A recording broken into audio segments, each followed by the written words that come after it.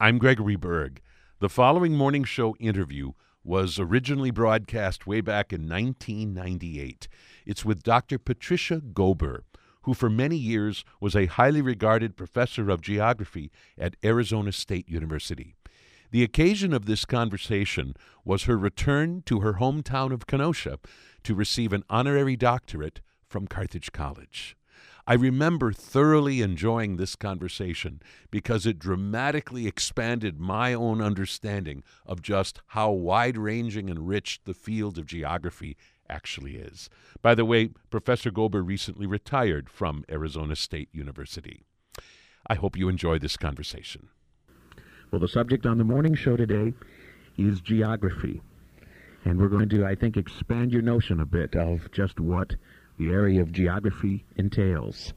Maybe the last time you played Trivial Pursuit, you picked a few of those blue-coded questions that are under the category of geography, but maybe you were struck by the fact that they're almost all about this isthmus is located such and such is the capital of wherever, and actually that does not begin to really fully display the range of geography or its importance in modern society.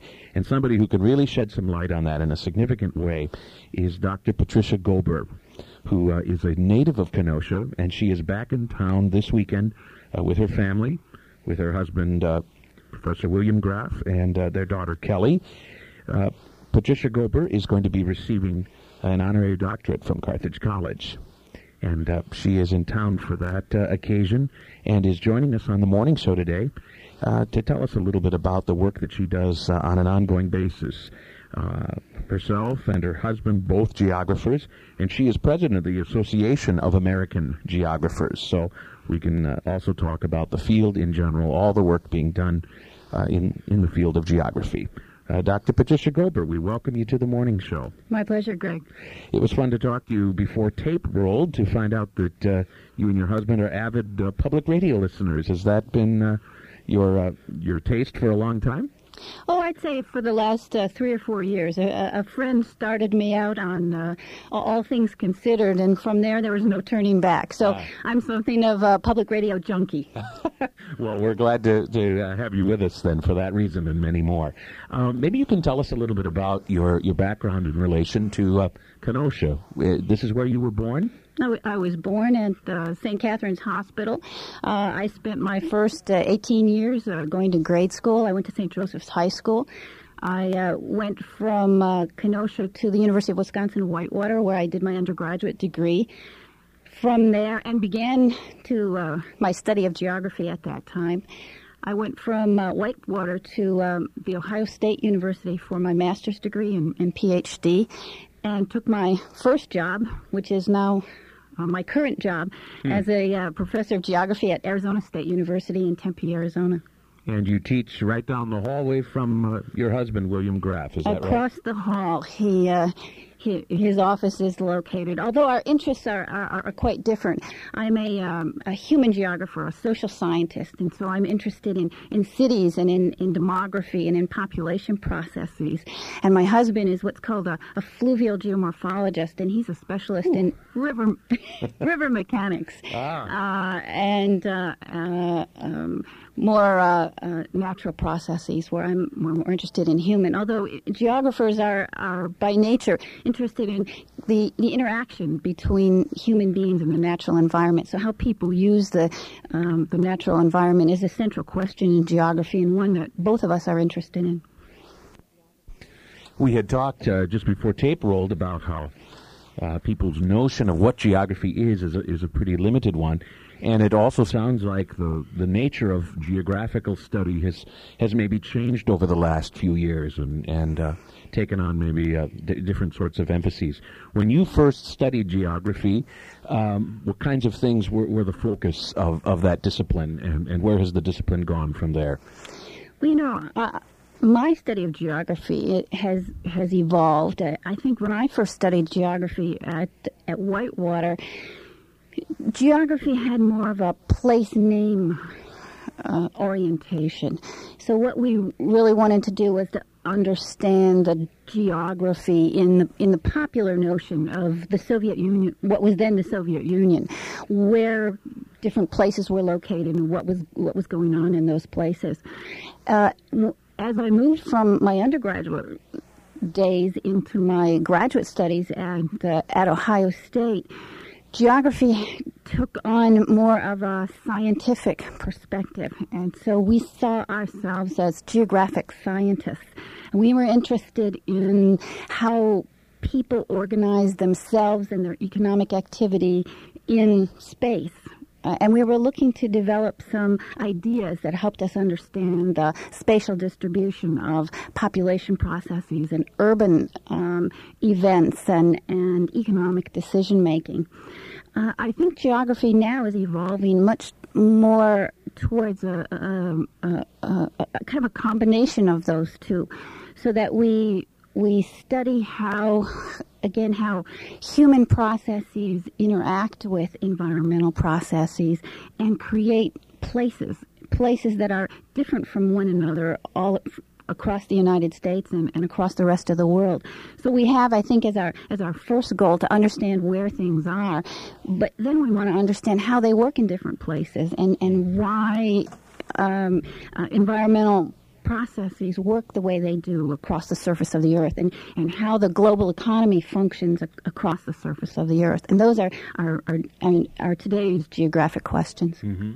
In kind of maybe at its simplest level, are we sort of talking about where human beings settle and why? I mean, where communities spring up and why a community springs up here rather than over here. Is that part of it, or not really? Absolutely. I think we're interested in the why, and then we tack on another question, so what? What does it matter that people are distributed the way it does? What does that mean for the economy, society, for politics? We're interested, for example, in the changing distribution of the United States. One of my specific areas of interest is in migration patterns. And so I'm interested in why people move from place to place. But then there's that so what question. What happens to the geography of representation in the Congress as a result of people moving the way they move? I'm interested in immigration patterns. So where do immigrants settle once they get to the United States? And we can look at maps of that, but then we say, well, what does that mean for local school districts, and what does that mean for local elections? That we've got the geographic distribution that we do. So it's where are people found, and why do they settle where they do, and what are the consequences of the fact that they're so settled? How much of the field is devoted to what maybe is sort of a historical geography about answering those questions, but in the past, as far as why did people settle in Kenosha, for instance? I mean, do a lot of geographers spend much time with that, or are you more rooted in the present and maybe trying to forecast the future a little bit? There's a whole subfield called historical geography, where geographers pursue the kinds of questions that you just mentioned. I would say they represent a small proportion of the field, but they certainly provide the backdrop for the kind of questions that people interested in contemporary processes look. So we look to the historical geographers to tell us what the historical geography of Wisconsin looked like, and it's on that historical geography that now the current population change is taking place. It occurs to me too that some of what you're talking about could really have a bearing on very tangible things, tangible projects. For instance, here in your hometown of Kenosha, where a great deal of development is underway now at the lakefront in the downtown area. And I think some of the experts who were probably brought in at the planning stage to try to decide what should we build here, what can the population support, and who's likely to come, and so on. I have a feeling that geographers had at least something to do with the study of the feasibility of an undertaking like that. Is that a common area for geographers to be involved in? Oh, yes. Geographers find work in planning agencies. They find work in with private consultants. in a field we call marketing geography. So we find what is the best location for a new industry. Geographers help to explore those kinds of questions. So I would certainly hope that geographers would be involved. It's been now some 25 years since I've lived in Kenosha, so I'm not really qualified to comment on the Kenosha scene. I have noticed though that when I come to Kenosha, I come in part as a daughter, but I also come as a geographer, and I've been so taken with the way the geography of Kenosha has changed from the time I lived here. It was in the 1950s, Kenosha was a self-contained place, and the center of gravity for the community was the downtown area and the lake. And as I come back now and look at Kenosha and the kind of development taking place out on the west, and I look at my figures from the United States Census, and I see Kenosha now is part of the Chicago metropolitan area. It's a very different kind of a place economically than it was when I grew up and was dominated by American motors. So the geography of Kenosha I see as just a small little piece of something that concerns geographers, this change from an industrial society to a post-industrial society. And that transition from industrialism to post-industrialism, that story is being played out very vividly in Kenosha, as now Kenosha becomes much more suburban and is oriented to Chicago instead of being the self-contained industrial town that I grew up in. We're talking today with Dr. Patricia Goldberg. She is a geographer and teaches geography at Arizona State University. Am I naming your institution correctly? You have it right, Greg. Okay. It's so good to have you here. She is going to be receiving an honorary doctorate this weekend from Carthage College, and so that is the reason for this particular visit. She's joined here by her husband, who is a professor also at Arizona State University in geography, William Graff, and their daughter Kelly is also along for the ride in the studio today. So we're happy to have all of you here. What is sort of the nuts and bolts process of a geographer to study a given question, a given topic? What are the resources that are available to you, and where do you go, for that matter, where do your students go to research a particular question? Well, it would depend on what kind of a question we were asking, and so I'm primarily a social scientist with an interest in urban and population and economic geography. And so one of the major sources of information from my work is the United States Census and other information that's put out by the federal government. And we often use that information in what are called geographical information systems. They're computerized systems for storing and analyzing and displaying geographic information. So they're computerized maps, and they have data built in them.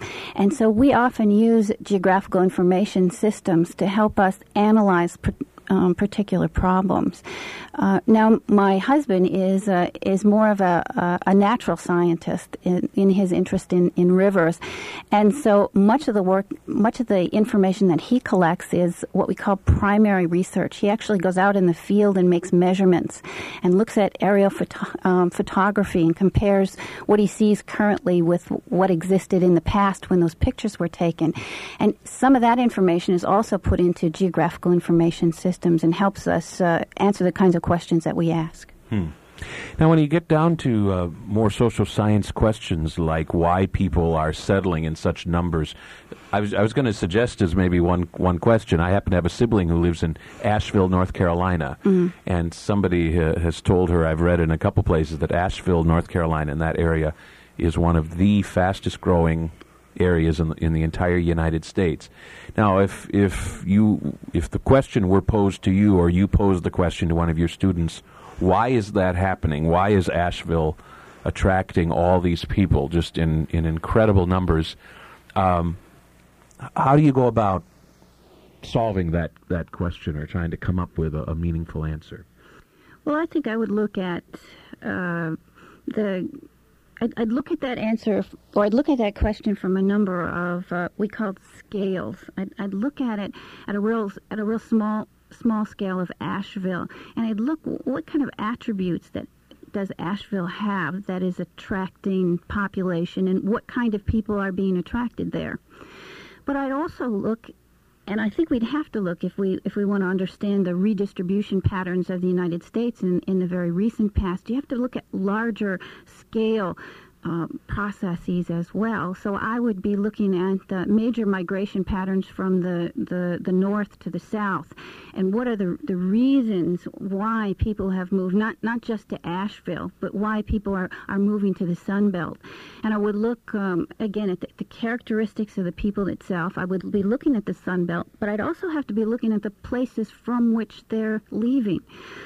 So I would have to know where the people who are going to Asheville are coming from, and what's happening to the demography, and most importantly, what's happening to the economy of the places that they're leaving. So in the United States, we had a process we call it deindustrialization.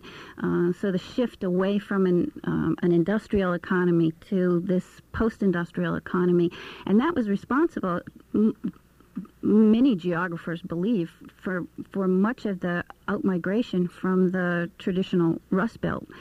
So some of what's happening in a Sunbelt place like Asheville is because it's an attractive location. And another explanation is that other places are finding themselves in disadvantageous position relative to what's happening in the national economy, and indeed in the global economy. And then we look at a global scale and look at what forces are advantaging the United States over the various other places in the system, so that international immigrants are coming here. So it's a really complicated question that has to be looked at from a number of levels.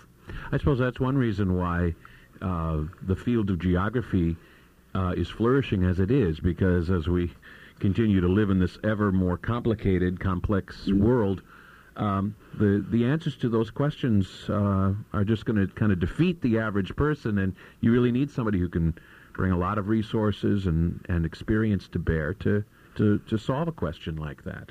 Well, I think in many ways geography has been rediscovered in the 1990s.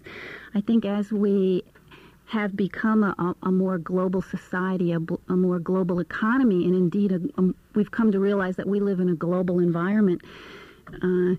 People have come to realize that they need to know about other places, and that geography is the way they can learn about other places.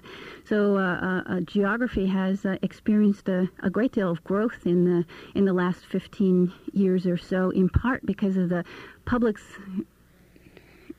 awareness of the fact that we have some information and we have some expertise that they need. Let me interject at this point that one of the great leaders in raising the visibility and the importance of geography has been our partner, the National Geographic Society.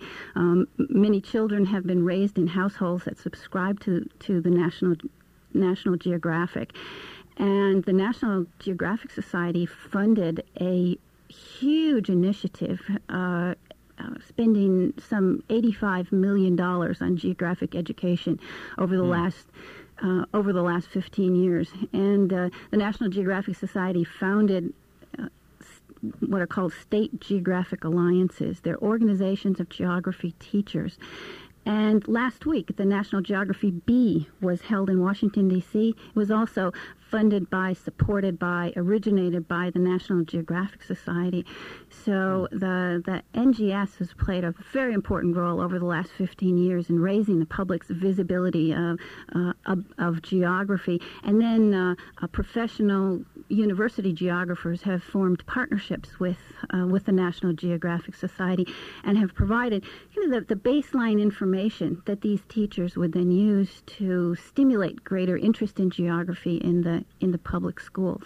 So it's been a wonderful partnership, and I've tried to to get people to stop thinking about K-12, kindergarten through 12 education, and let's start talking about K-20 geographic education. And let's talk about how universities should have a vested interest in the geography being taught in our kindergartens, in our elementary schools, in our high schools, in our community colleges, in our colleges, and our graduate programs. And let's think of this as a seamless process instead of just giving high school teachers the job of geographic education at their level. And I think that's we've come around to that thinking today.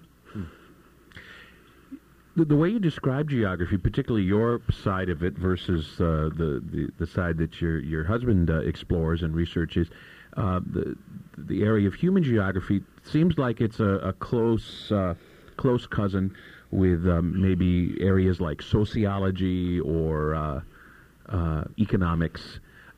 In what way do you find yourself sort of intersecting with other disciplines? Oh, very closely.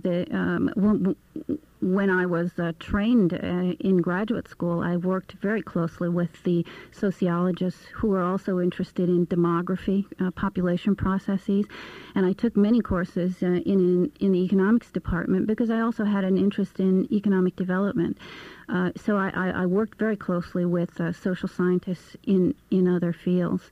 An interesting change, though, has been taking place in geography. I think for many years we've been geographers in departments of human geographers, and we've been social scientists, and we've interacted with other social scientists, and we've shared geography departments with physical geographers who are climatologists. They're interested in atmospheric processes. Geomorphologists, another big word. People interested in landforms, and biogeographers. People interested in ecological processes. And we've shared space in these departments. Human geographers as social scientists, and then the physical geographers as natural scientists. And I don't think we did as much together as we should have. Our physical geographer colleagues were connected with physics and with geology and with ecology, and the human geographers were connected with economists and the anthropologists and the sociologists.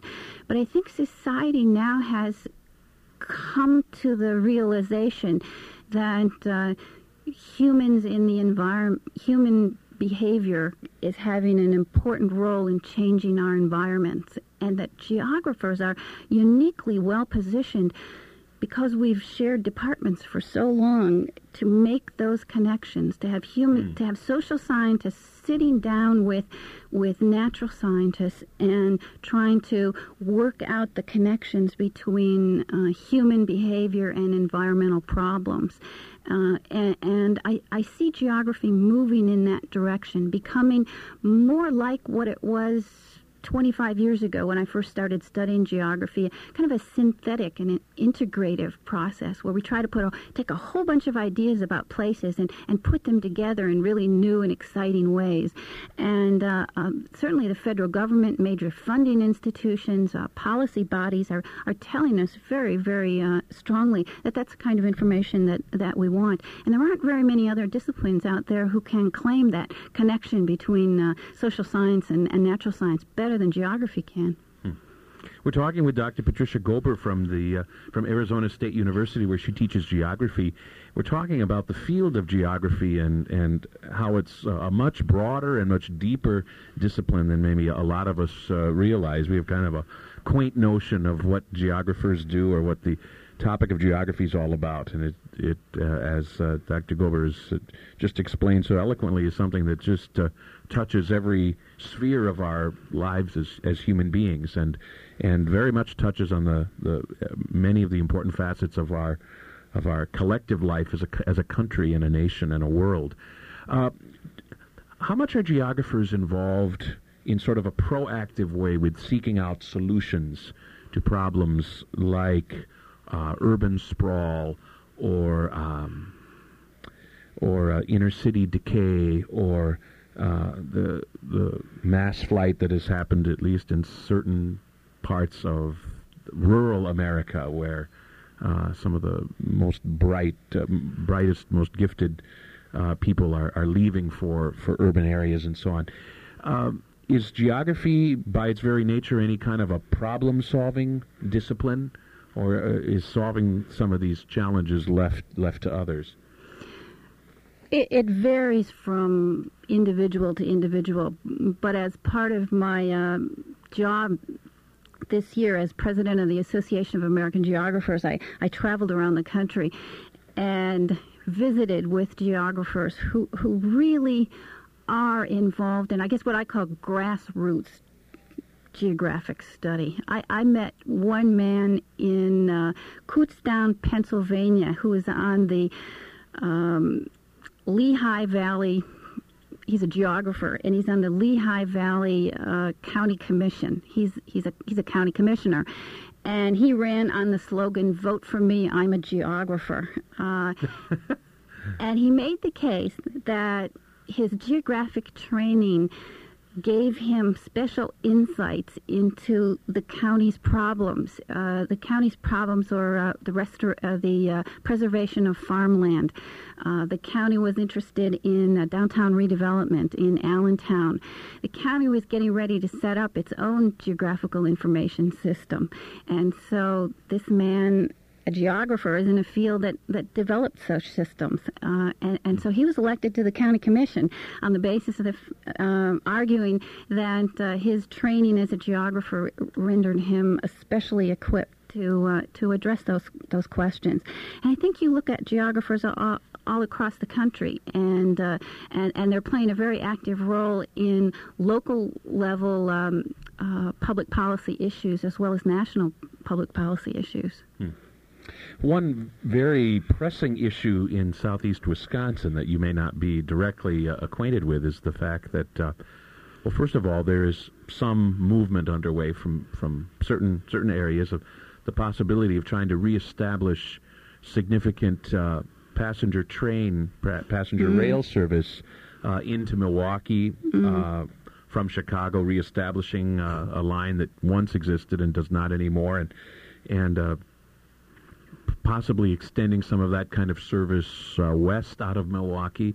And it's been interesting to talk to various proponents of that possible development, and you kind of see their eyes get big with the dreams of, if we only had this train, then these sorts of things might happen.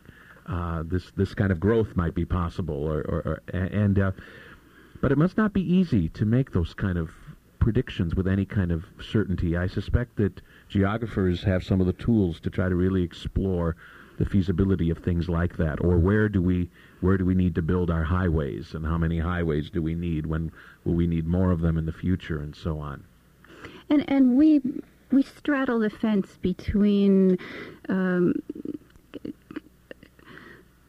being scientists and then being planners and having a prescriptive role. Many geographers take the position that it's our responsibility to provide the background information upon which decision makers can make good decisions. And some of us, like the man from Pennsylvania that I just described, step over that line and become themselves decision makers. So I'd say in all fairness that the vast majority of geographers operate in that scientific realm, and some of them cross over and become activists and decision makers.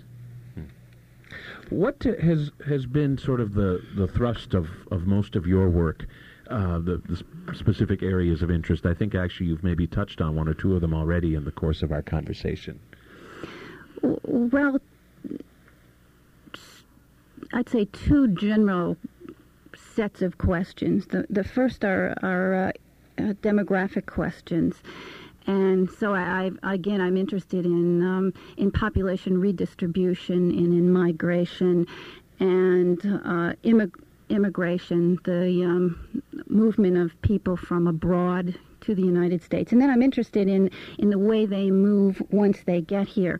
So I did a recent study that looked at the internal movement patterns of Cubans versus Vietnamese versus Mexicans versus Salvadorans Indians, Koreans, all the new immigrant groups, and how likely are they to move once they arrive here, and are they becoming more concentrated as a result of their movement, or are they spreading out? It's an assimilation question.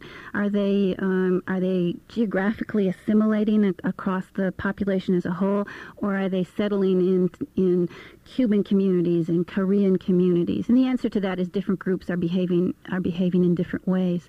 So those demographic questions concern me. And then I have another interest in urban geography, and my university is located in one of the fastest growing metropolitan areas in the nation. I might, as an aside here, no county in the United States experienced more growth between 1990 and 1997 than the Phoenix County, Maricopa County.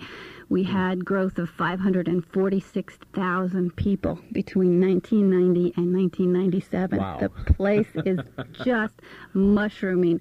And from a geographer's perspective, you just cannot ignore that kind of growth. So I have another set of interests in growth at the urban fringe in Phoenix. Where is it happening?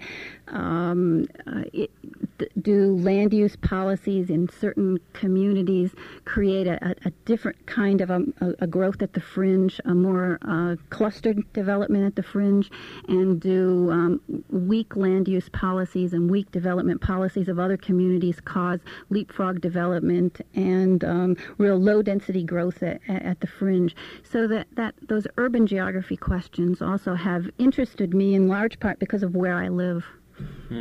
So you're right where the action is in terms of urban growth. I am indeed. You really can't ignore it. And this last project has brought me together with a team of ecologists at my university, and we are part of a large research project sponsored by the National Science Foundation that works toward long-term ecological monitoring. And so we're trying to understand how the ecology of central Arizona is changing as a result of the urbanization. So my fellow social scientists and I are trying to understand the growth at the fringe to give information to the ecologists. The ecologists talk about the urban fringe as an area of disturbance. And so we tell them the human actions that are creating the disturbance that so interests them in their research. So it's been again a fun connection between social scientists and natural science. Do you feel that when a city is in a process of growth, particularly, and needs to make certain decisions about where the shopping centers are going to go, where the major arteries of travel and so on should be laid, and whether or not that growth should be guided or not, most of the time do sort of the natural forces, the kind of the natural lay of the land and where people are, does it kind of all take care of itself, or do you feel like cities need to do a better job of making some of these growth and development questions more analytically, with the help perhaps of geographers like yourself? I live in the Wild West. And the answer to that question from a person who was raised in Wisconsin would be the public sector needs to play a much stronger role in guiding the growth of the future, and that we will all have better lives if the public sector plays that role. I live in a political culture that is very suspicious of the public making decisions, of the public taking taking away the right of a private citizen to do what he or she wants with his land. And so that tension between what's in the public interest to create more rational cities where people travel shorter distances to work, where we don't gobble up all of the open space as we grow. Certainly, the Wisconsin part of me accepts that as a necessity. The Arizona part of me realizes that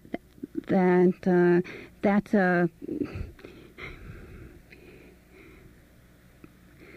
it's probably unrealistic in the urban environment that I live in. Our newspaper has run a story almost every single day for the last 2 weeks on urban growth controls, and has done so every year for the last 20 years. It is it's a philosophy that people in Arizona, I don't think, want to accept. So yes, I think geographers should play a much stronger role, and I think planning should play a much stronger role in shaping our urban environments. I don't see that happening in Central Arizona. One of the most beautiful places I've lived is Lincoln, Nebraska, and for whatever reason, that seemed like a community. It's a city of, if I'm not mistaken, maybe 140 or 150,000. Not a huge city by any means, but it struck me as a city where they sat down, whoever they are, and made very specific and careful and logical decisions about the fact that they wanted to do everything they could to enhance downtown Lincoln and to really preserve it. And they have done exactly that, and have been very consistent in the decisions they've made for zoning and so on. And the result is this beautiful city that just sort of makes sense and fits together properly. And it strikes me as one of those success stories. You suggest that maybe those success stories are maybe all too rare. I stayed at the Cornhusker in downtown Lincoln not a month ago. Really? And so I know of what you speak, Greg. but let me tell you a little bit about why Phoenix is different, and it has to do, part of it has to do with something that I'm really interested in, and it is migration. A Kenosha and a Lincoln and a Milwaukee are inhabited by people who were born here, who have lived here for a long period of time. I might point out that 70% of the people who live in Wisconsin today were born in Wisconsin. In Arizona, everybody's from someplace else. A third of the people who live in Arizona today were born in Arizona, and most of those are children. The vast majority of people who live in Arizona came from someplace else. And so you don't have that common community, that sense of a community that you would have in a Kenosha or that you would have in a Lincoln. People with shared values, people with a shared vision of the future. Ours is a vision that's shaped from elsewhere. The other thing, that related aspect of Phoenix that's different, is that we have very, very high turnover. Phoenix grows because 5 people move in and then 4 people move out, and there's an incredible turnover of our population from one year to the next. So that investment in many people don't make that investment in the future, be it in public transportation, be it in a physical infrastructure, be it in planning, because they won't be there 5 or 10 years from now. It's a different demography, if you will, a different kind of migration culture that makes it very difficult to plan and to invest in a place like Phoenix. Now let me say, having painted Phoenix in something of a negative light with this high mobility. Let me say also, and I know this will be true of your listeners who have been there, it's a place of incredible energy and excitement and innovation. You bring people from other places together, and the synergy that comes from that is amazing, and new ideas come from such a mix of people. People are not tradition bound. They don't have to behave the same way that their parents and their grandparents behaved, because they're in a new place and they've decided to start over. So there are pros and cons associated with this culture of migration. But one of the costs is the lack of planning, I suppose, and the fact that maybe there's a little less sense of the big picture or the long term. I mean, when it comes time to, well, should we build a Walmart right here? I mean, you don't necessarily have people making that decision based on, well, is this good for the community and for this neighborhood 10, 15, 20 years down the road? You're looking at a bottom line today. Absolutely. And will it be the best decision for our children? What does it matter? Because we'll be someplace else, and probably our children will be someplace else. That's I think that's a prevailing public ethic in a place like Phoenix. So when you come back to Kenosha, you said that you come back not only as a daughter of the city, but as a geographer also. Is it pretty much on a very informal basis that you sort of see where Kenosha is sort of moving and shaking? Or, I mean, do you pick up the phone and call somebody down at City Hall, and do you investigate it with any sort of serious interest, or do you just do it as an interested observer? Interested observer. I think I have my hands full with Phoenix, and I don't come here enough to feel it or experience it, so that it's kind of an armchair geographer as I come here. Generally speaking, do you like what you see when you come back to Kenosha? Does it seem like to you that it's growing in relatively healthy ways? Oh, I think so. I think it's growing in the only way that it could. I think Kenosha has made an outstanding recovery from the loss of its industrial base, and it's found a new niche for itself. It's healthy, it's thriving, it's growing. It's a wonderful place to be. Well, we do have in the studio with us today Dr. Patricia Gober's husband, Professor William L. Graff, who also teaches geography at Arizona State University. Not in the field of human geography, but in some other amazingly fancy term. What was that again? Well, thank you, Greg. Before I answer your question, I wanted to tell you what a pleasure it is to be back in Wisconsin, although Pat came from Wisconsin and spent many years here. We crossed paths when she was going to Ohio State University. At that time, I was going to the University of Wisconsin at Madison. Oh. And so my bachelor's, master's, and PhD degrees are all from the University of Wisconsin, and Wisconsin is a very strong part of my background and development, so it's an important component there. Oh, well, we're glad to have you back then. Well, thank you.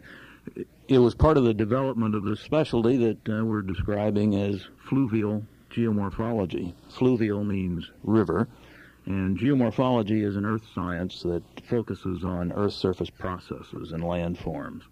So my particular specialty is trying to explain why rivers behave the way they do, and whereas Pat worries about why people move from one place to another, I worry about how and why water moves from one place to another, and why and how it carries sediment, nutrients, and pollutants from one place to another. Boy, that's a very important field in this day and age, isn't it, with some of the concerns being raised in all kinds of spheres. Well, the urban development that you've been discussing here this morning obviously has very dramatic implications for natural processes. In part, the urban development and kinds of ways we'd like to see our cities and rural areas be in the future is dependent on the resource base. And at the same time, those developments and changes we make as people influence that resource base. So I see it as an integral part of human culture. We have dealt with here in Wisconsin the issue of groundwater contamination and river contamination with, I think, most dramatically in the cryptosporidium outbreak in the Milwaukee area and in parts north, which I think probably brought to the public attention some of these issues that you're talking about that we were sort of blissfully unaware of until all of a sudden the flow of water and the things that it picks up on the way started to affect all of our lives in really frightening ways. I think this is a reflection of the urbanization of our culture. If we were to discuss these issues 50 or 100 years ago, all of us here, or many of us here, and many of our listeners would have been from a farm, and they would have been heavily dependent on a direct interaction with water and the natural environment. But as urban dwellers, we take it for granted that when we turn the spigot, fresh, clean water will be readily available at a minimal price and hopefully for free.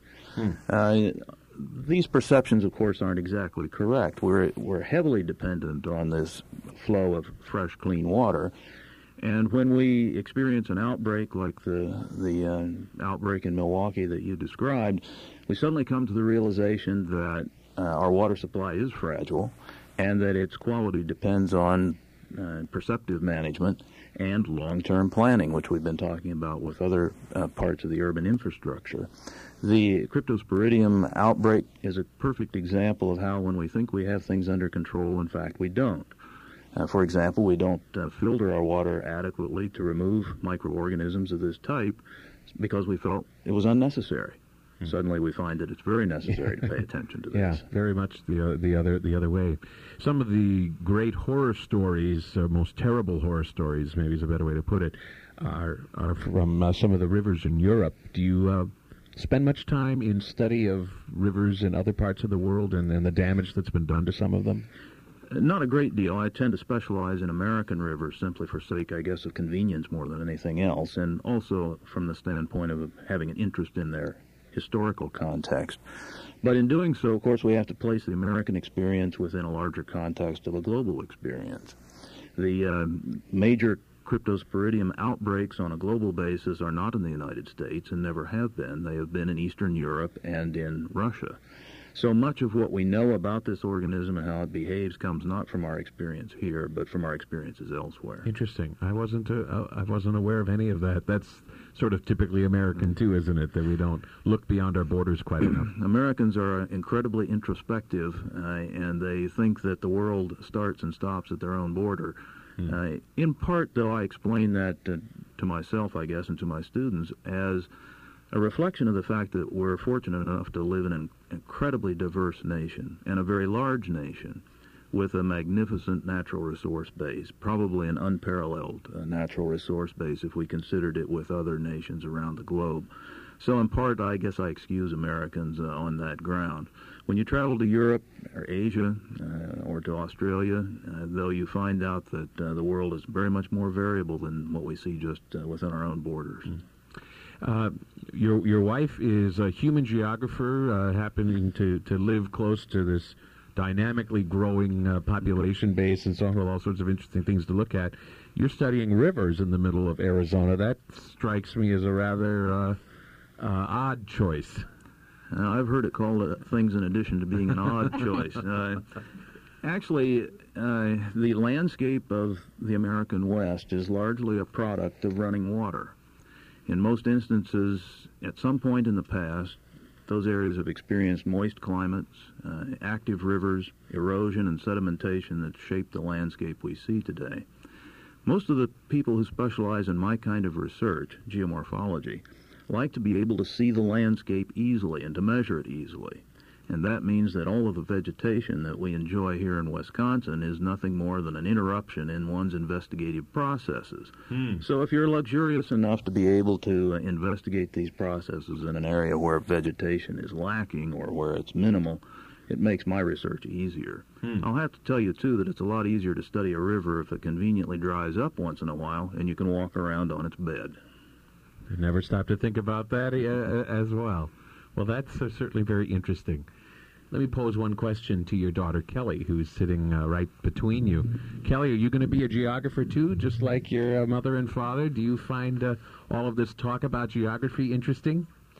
Yeah, I do, but I think I'd rather study plants and then include geography with it, where plants grow. Okay, so a little geography and botany will be what you investigate. What grade in school are you?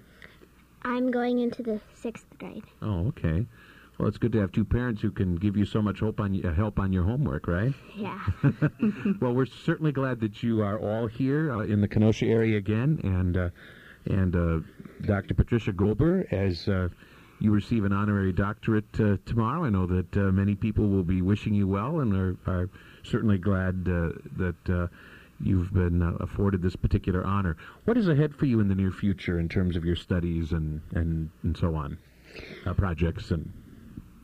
Well, one exciting event on our horizon is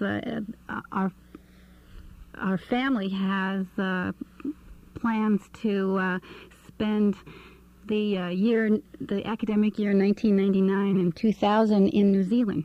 Wow. Yes, my husband and I will be taking our sabbatical leave. We're allowed a year off every 7 years, and so we've arranged to spend our time in New Zealand, where I will look at immigration, which is every bit as important in New Zealand as it is in the United States. And my husband will be looking at New Zealand rivers, and my daughter will be attending school in Auckland. So that's a very exciting opportunity for us in the kind of the midterm. In the near term, I've been appointed to a number of boards, and I will be sitting on the board of executive board of something called the Population Reference Bureau. It's the major organization for population education in the country. It's located in Washington, D.C., and so I'll be working very closely with them next year in getting more geography in their materials and making their materials of greater interest in geography. And I'll be representing geography on the Consortium for Social Science Associations, so making sure that our voice is heard in Washington and making sure that the Washington funding policy scene is understood among geographers. Fascinating. And Professor Graf, I understand that you are a part of the American Commission on River Renovation. Am I saying that correctly? Well, it's a good description of the mission of this organization. You may recall in his State of the Union message in 1997, President Clinton established what he called an American Heritage Rivers Initiative. The argument was that local organizations need an opportunity to organize themselves to combine restoration, preservation of historic and cultural features, and economic development. The president's vision here was that he wanted to make sure that these local organizations could find their way through the mounds of red tape and paperwork in Washington in an efficient fashion. And so he argued that it would be wise if the federal government could designate certain rivers around the nation with this particular status based on nominations by local organizations. And then the federal government would provide those rivers so designated with notoriety, assistance in obtaining financial support, and with what he called a river navigator, which was a special person designed to help these organizations find their way through the federal bureaucracy. Over the past 2 years, 126 local organizations have nominated themselves and their rivers, and the president has now established a commission to sift through these nominations and to recommend to him what we think are the ones that are most likely to be successful and effective in achieving the objectives of the initiative. So that's the present activity as far as I'm concerned at the national level. We do have, by the way, some nominations from Wisconsin, including the Wolf River and the Fox River, and one that's not quite too far from us at this point, the Milwaukee River, has also been nominated with a group of local citizens who banded together, tried to make some sense out of this chaotic urban and agricultural landscape laced together by the Milwaukee River. And so they'll be considered along with more than 100 others for potential designation. Interesting. Well, we'll be interested to see how that all turns out in the end, and wish you well with that undertaking. Thank you, Greg. Yes. Professor William Graff teaches geography, and our guest of honor today, Dr. Patricia Gober, about to receive an honorary doctorate from Carthage College. Congratulations again, and thank you for visiting us on The Morning Show. Thank you, Greg.